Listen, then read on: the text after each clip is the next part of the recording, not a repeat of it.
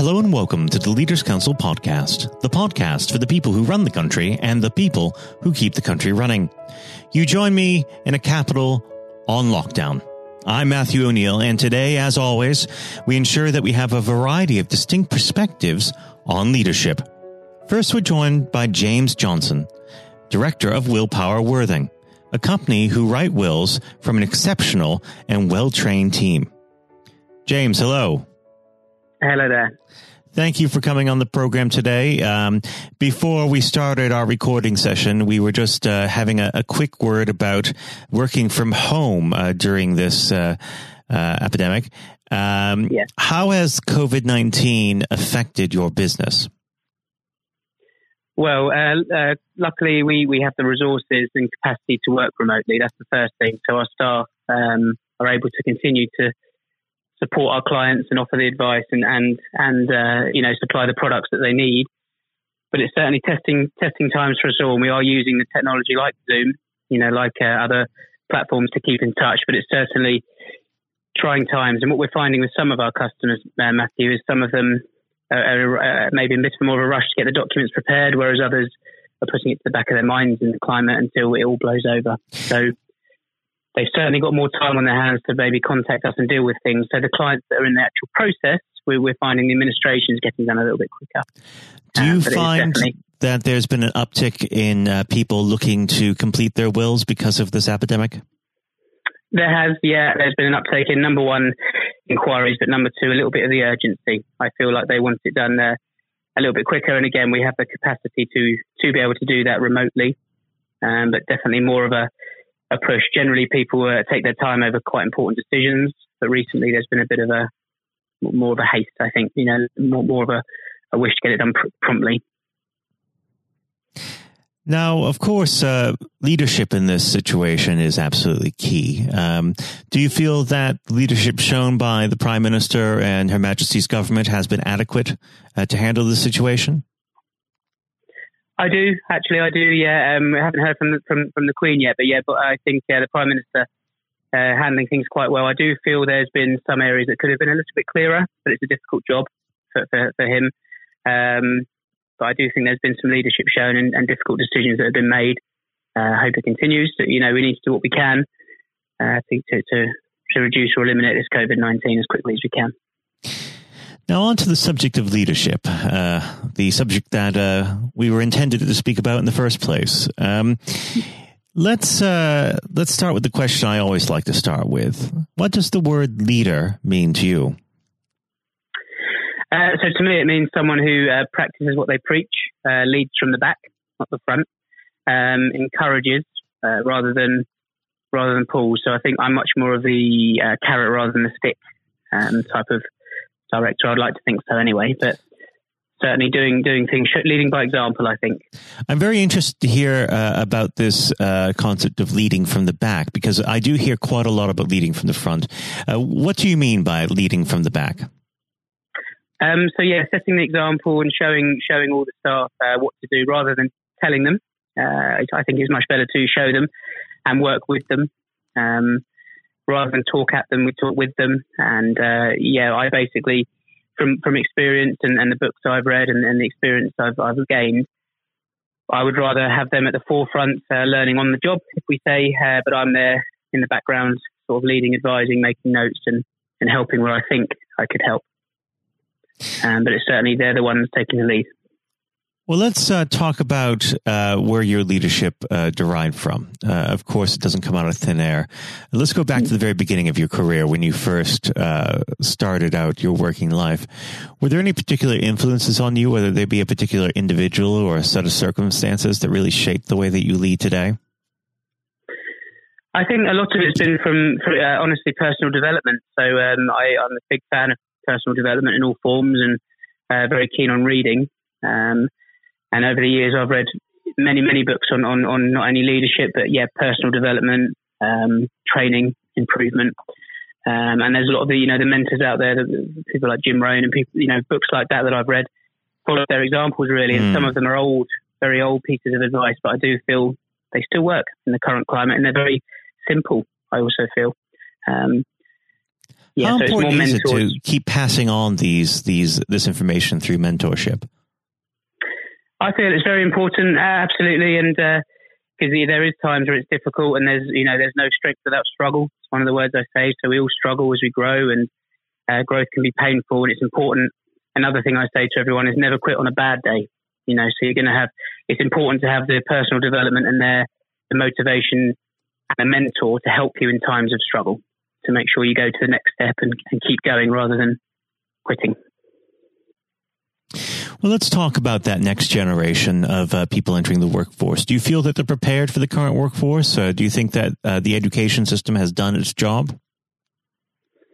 In a way, I do. Yeah, I think the education system is good. I went through it myself, benefited from it, enjoyed it.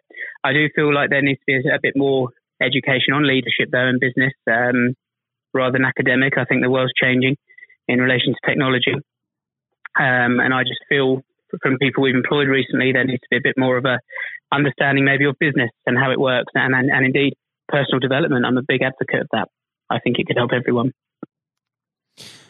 What sort of leaders inspire you? I like leaders that do the do as well as say the say. I like leaders that, have been there and done that, and even ones that have been there, lost things and regained it. I think that's a very vital experience. If it's not always smooth seas don't make skillful sailors is one of the good sayings. So I like ones that have been through the tough times, and it does always get better, and you can learn from those, I think. Now, unfortunately, our time together is starting to grow thin. So let's talk a bit about Willpower Worthing and what sort of a service that you provide to your customers. Okay. So, we write wills. We also write trusts, and we write lasting power of attorney. The basic and quickest way to describe a will plans for the inevitable. A will is an instruction that says when I pass away, this will directs where my assets would go. So that's the will. A trust is a slightly different concept. A trust does not plan for the inevitable. A trust protects against the unexpected. So the trust says whoever I've mentioned in my will, they will get directed my asset on my death. The trust would protect them after my death from losing that asset. For example, through a divorce, through a bankruptcy, perhaps. And then a lasting power of attorney, Matthew, is another if, and it says, if I lose my capacity, who do I want to make decisions on my behalf? So they're the three products that we do. One of them plans for the inevitable, the will.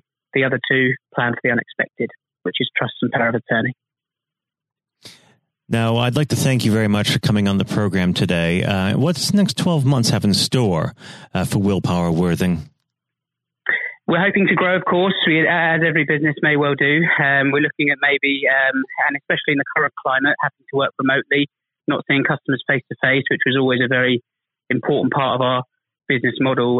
We're learning very quickly how we can draft documents remotely. But I do think that's an insight into the future. I think the industry will go much more digital. I think online and remote wills will become more of a common thing. And I do hope the industry becomes regulated. Currently, it's not regulated, although it is in parliamentary review, I understand. We do hope the regulation comes in, so we're all on a level playing field, and certain qualifications are needed to advise on this sort of product, because it is a very important one. Well, I'd like to thank you very much for coming on the show today. And of course, when things settle down, I'd like to have you back on. James, thank you. Thanks for your time. That was James Johnson, Director of Willpower Worthing. And now, if you haven't heard it before, is Jonathan White's exclusive interview with Sir Geoff Hurst. We're now joined, though, by former England footballer and still the only man to score a hat-trick in a World Cup final, Sir Geoff Hurst. Thank you very much for coming on today. You're welcome. You're welcome. Good afternoon. And perhaps I should start and get it over and done with. I know you must be bored with it, and you've probably been asked 1,000 times.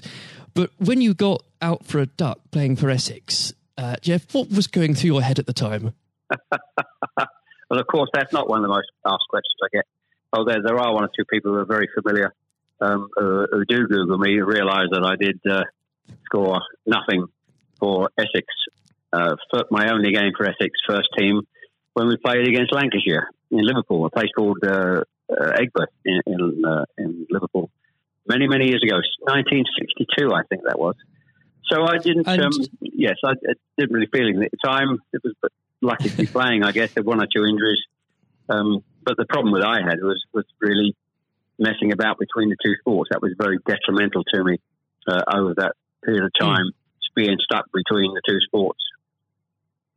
And I think for those that don't know, there's another world that might exist where Sir Geoff Hurst was a first-class cricketer and not perhaps a footballer. But whether it's business or cricket or football, obviously the importance of leadership, it can't be understated, no matter what form that comes in.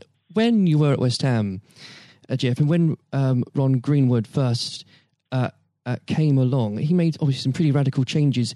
Was this a man that genuinely inspired confidence the first time you'd meet him? Absolutely. I mean, he was simply a fantastic coach or teacher, if you like, of football. And the quite always mentioned when we talk about Ron Greenwood, Harry Redknapp, who was played under him and has been very successful as a player and the manager over many, many, many years. He's come across many coaches, of course, and managers during his time over years, I guess. He would still say that Ron Greenwood is the best coach he'd worked with. So you're very fortunate. I think you think you're lucky when you come across, if you have a great teacher at school and a great coach as we had in Ron Greenwood, and of course a great manager in Sir Alf Ramsey. So to come across people like that, of that calibre, can have a huge influence on your career, of course, and then your life. And that's quite purely the case. Absolutely. And in those early days at West Ham, with a manager like Ron there, it's also important to have confidence with your other players, and of course they become your friends. Who did you look at the time when to inspire confidence in yourself? Was it Peters? I think probably. Well, I was very fortunate to play with the calibre of the players I did.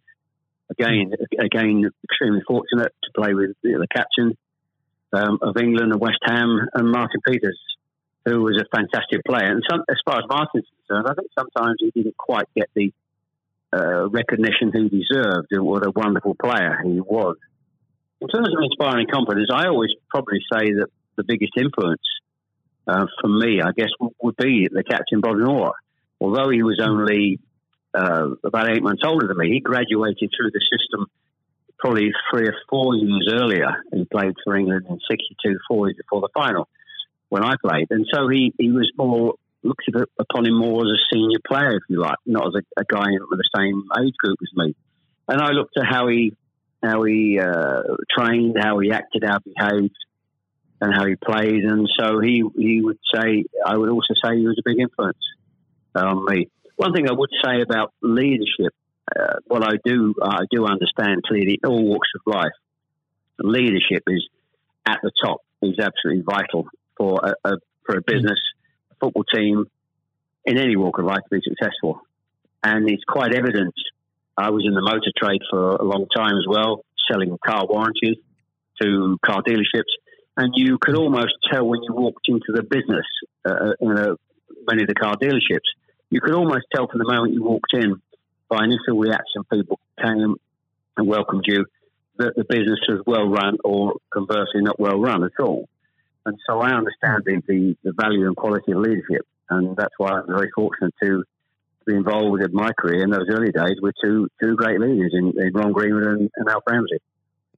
Absolutely. And since you've already brought him up, Geoff, I think it'd be remiss not to go a little bit further with that. But obviously, after at West Ham, your playing came to the attention of Sir Alf Ramsey. Now, there's a man I'm sure when you walked into a room, you knew who was in charge. When it came to managing that England team, what was his style like, Geoff? Well, the first thing I say about Alf Ramsey, he's probably over my life the most powerful influence who had on me as a person. Naturally, it happens to an extent because he's got your whole career in his hand. Whether he picks you for England or he doesn't pick you, it can have a great impact on your career and, of course, your life. But in that era I was involved for 6 or 7 years, it was quite clear who was the boss. He was quite very, very strict. Probably at a time, maybe overly strict, but at times you probably wouldn't necessarily get away with it in today's football because it's changed dramatically in how you deal with players then and players now. But he was the most powerful man I came across, and very few people. And he was quite ruthless in getting people out who didn't want to be part of a group, part of a team. It is important that if you've got a group of people, and that's in any walk of life, they're all singing off the same hymn sheet, and you don't have anybody that's griping or moaning about the system. And if you've got people like that in your organisation, one thing I have learned, and I've taken it on in my life, my family, you've got somebody in a group that doesn't want to be part of it, you get them out. And Alf, I think, was quite ruthless of that in his staff. And I think that's one of the most serious things I think I've learnt over a long period of time. And is there, do you think, a specific moment, I'm sure there's probably dozens, but is there a specific moment, if you could perhaps pick right now, that did show those qualities in Sir Alf so sharply? Yes, I think for me, certainly, I think there are instances of players who you thought would be in the team or certainly in the squad, and surprisingly they were not. There was no necessary reason for it, but looking back, I do think perhaps they were people that Alf didn't think wanted to be part of a group. So that's for me. In terms of my personal view, I think that it looked prior to the World Cup that I was going to be playing in it only a few games before. I was playing, and I played with Jimmy Greaves in a game against Yugoslavia only a couple of months before the final. And it looked at that stage as if I was going to be playing in the team. But in a couple of more friendly games before the final in Poland and Norway, I think, and Denmark, I played 2 of the 4 games, and I probably didn't quite replicate my form that I'd been showing at West Ham and in the early couple of games for England. And he left me out in the first game of the World Cup against Uruguay. He started off with Jimmy Greaves and Roger Hunt. So I had an impact of thinking at that stage I looked like I was going to play, and didn't start because of just a lack of form. I didn't play quite well enough to justify my position. And somewhat fortuitously, I only got back in the team because of a nasty gash to shin on Jimmy Greaves' leg. And I think what you've said there, Jeff, actually does sum that up really well. And more than that, whilst it's important to have that someone in charge with those qualities, it's almost useless if there isn't a strong and unified team behind them. And there really must have been moments, Jeff, maybe there weren't, but let us know, in that 66 competition, the prolonged pressure on all of you, the weight of a nation, did it get to you? Oh, not for me personally, no. I think, and I don't, not for me, not for a second. I think I was just happy to be involved in the squad initially. Not at all. You're not aware of the magnitude of the occasion, really, looking back out. So I never really felt, people talk about pressure a lot, and it's there, and players talk about it in life. I didn't really necessarily feel any great pressure during the time I was there. And what is also important to say about Alf Ramsey, the people he left behind that were left in the squad after he moved 1 or 2 players out, the squad were a bunch of very hard-nosed, professional, top-quality people. And that was, again, the leadership that Al showed. He got people in together that were very, very strong personally. And I think that was part of the success we had. We were I always describe our group as hard-nosed professionals. We have some great players, but overall they were great hard-nosed professional players.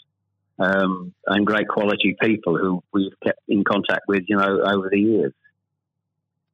And Jeff, I've got to ask, and I'm not making this up, I've genuinely heard that people do ask you whether or not you realise there were people on the pitch at that moment. I imagine you were busy on something else. Well, I did some theatre shows last year. They've gone fairly well, and we're going to do a series of theatre shows, in fact, starting this week, over the next 2 or 3 months.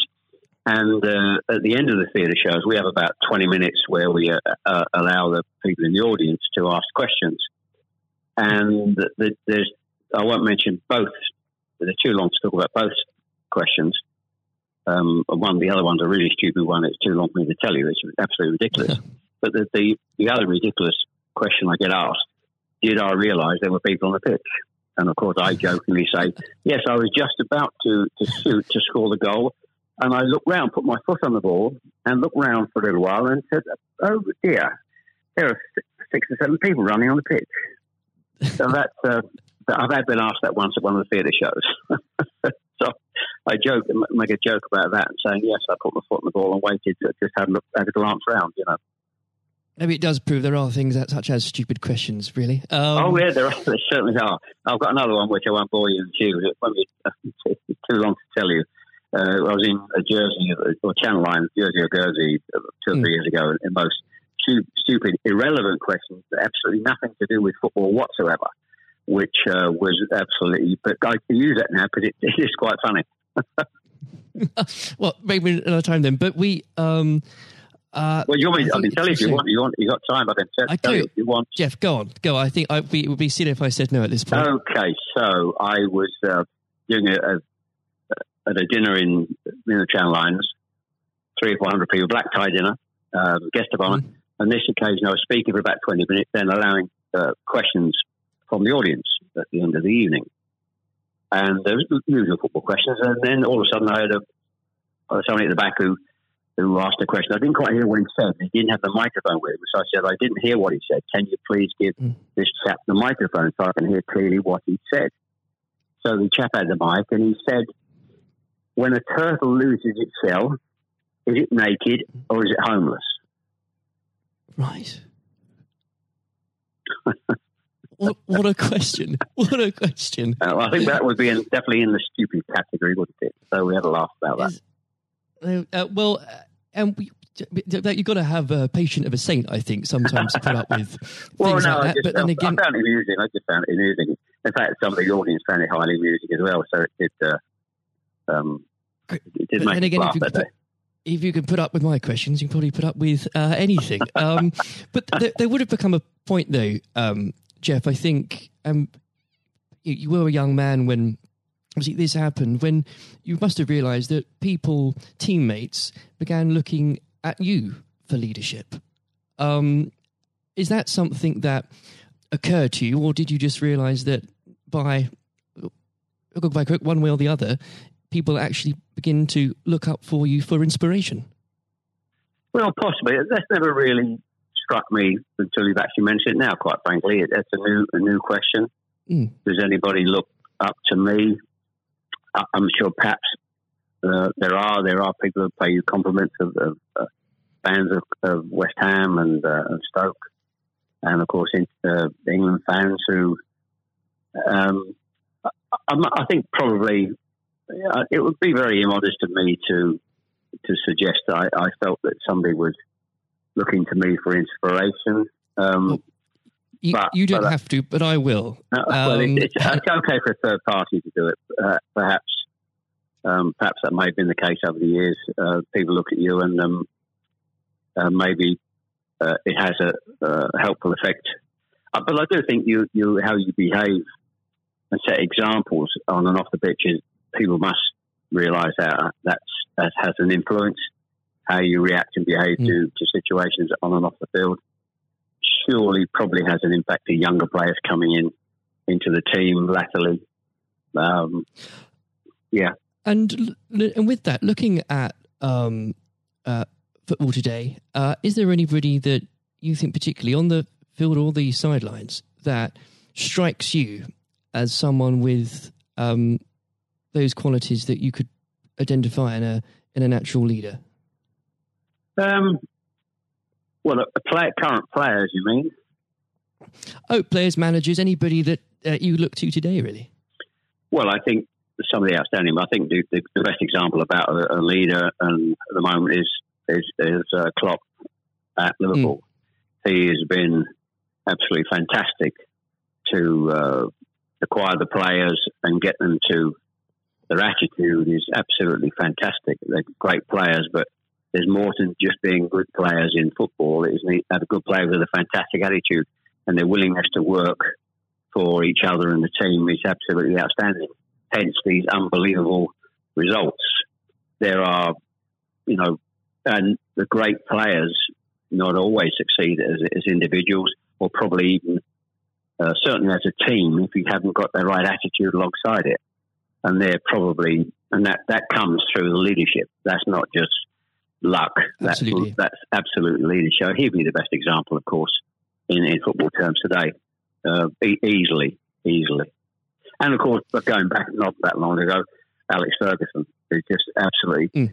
You've got to take him as the first example, because Klopp's only done this over a period of time, a short period of time. But if you look at the 26, 27 years that Alex Ferguson did with Manchester United, and subsequently since he's gone, how they are not doing so well.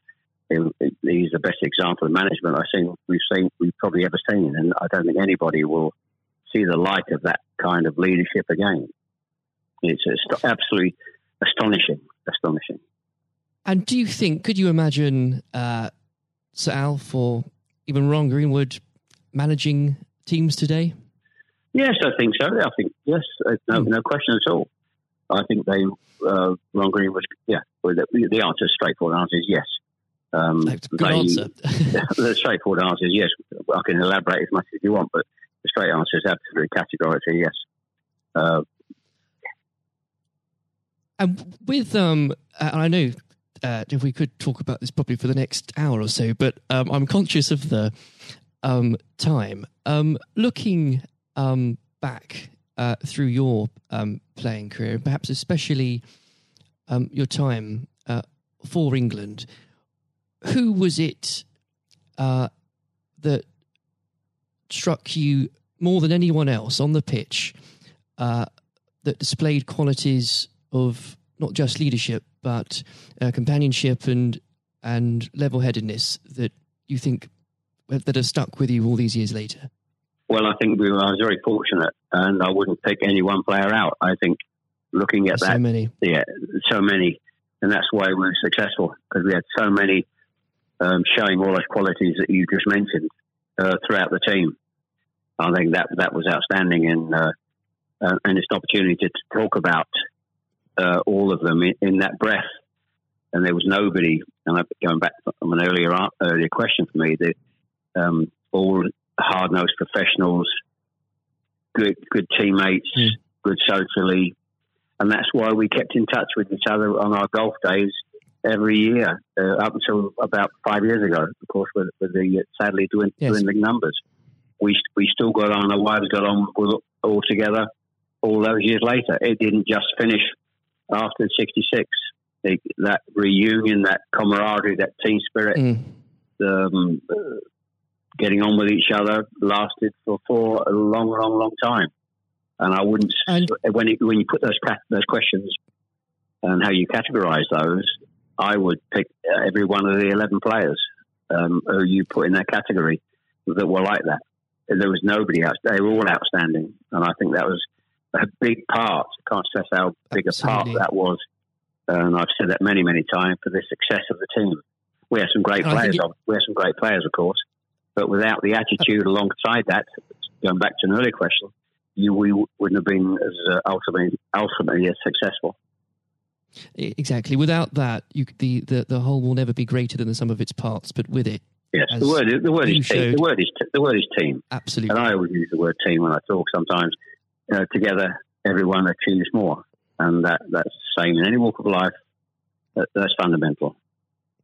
And lastly, Jeff, looking, if you were to give advice, and whether this is in sport or business or indeed any other walk of life, what would you identify, if you can, as the key tenet that you can't go without in terms of leading a team, no matter what that team is? Single-mindedness, dedication to the job, thinking about that role, that job in leadership all the time. It's a huge part of your life. I don't think you can switch off. when you're in business at the top level or sport at the top level, you may, have a couple of weeks holiday. But I'm even sure if these top managers and leaders in all walks of life are away on holiday on a beach somewhere warm, I'm sure they will not switch off for 2 weeks and completely not think about their role as the boss of an organisation. And I think you're completely focused. You're always thinking about things, thinking about improvements, and it's just dedication and tuning your life to being successful. Excellent. Well, Jeff, on that point, thank you very much for joining us today. You're welcome. Very good nice to have a talk about this and just go over the past and just refresh my own memory about the quality of the players I grew up with. Excellent. Another time, it would be great to talk again. Thank you, Jonathan. Thank you. This has been the Leaders Council podcast. Thank you for celebrating excellence in leadership with us. I have been your host, Matthew O'Neill. Until next time, goodbye. Thank you for listening to our podcast. The views expressed within the podcast do not reflect the views of the Leaders Council of Great Britain and Northern Ireland, its parent company or subsidiaries, members of staff, other guests, or any other person therein associated.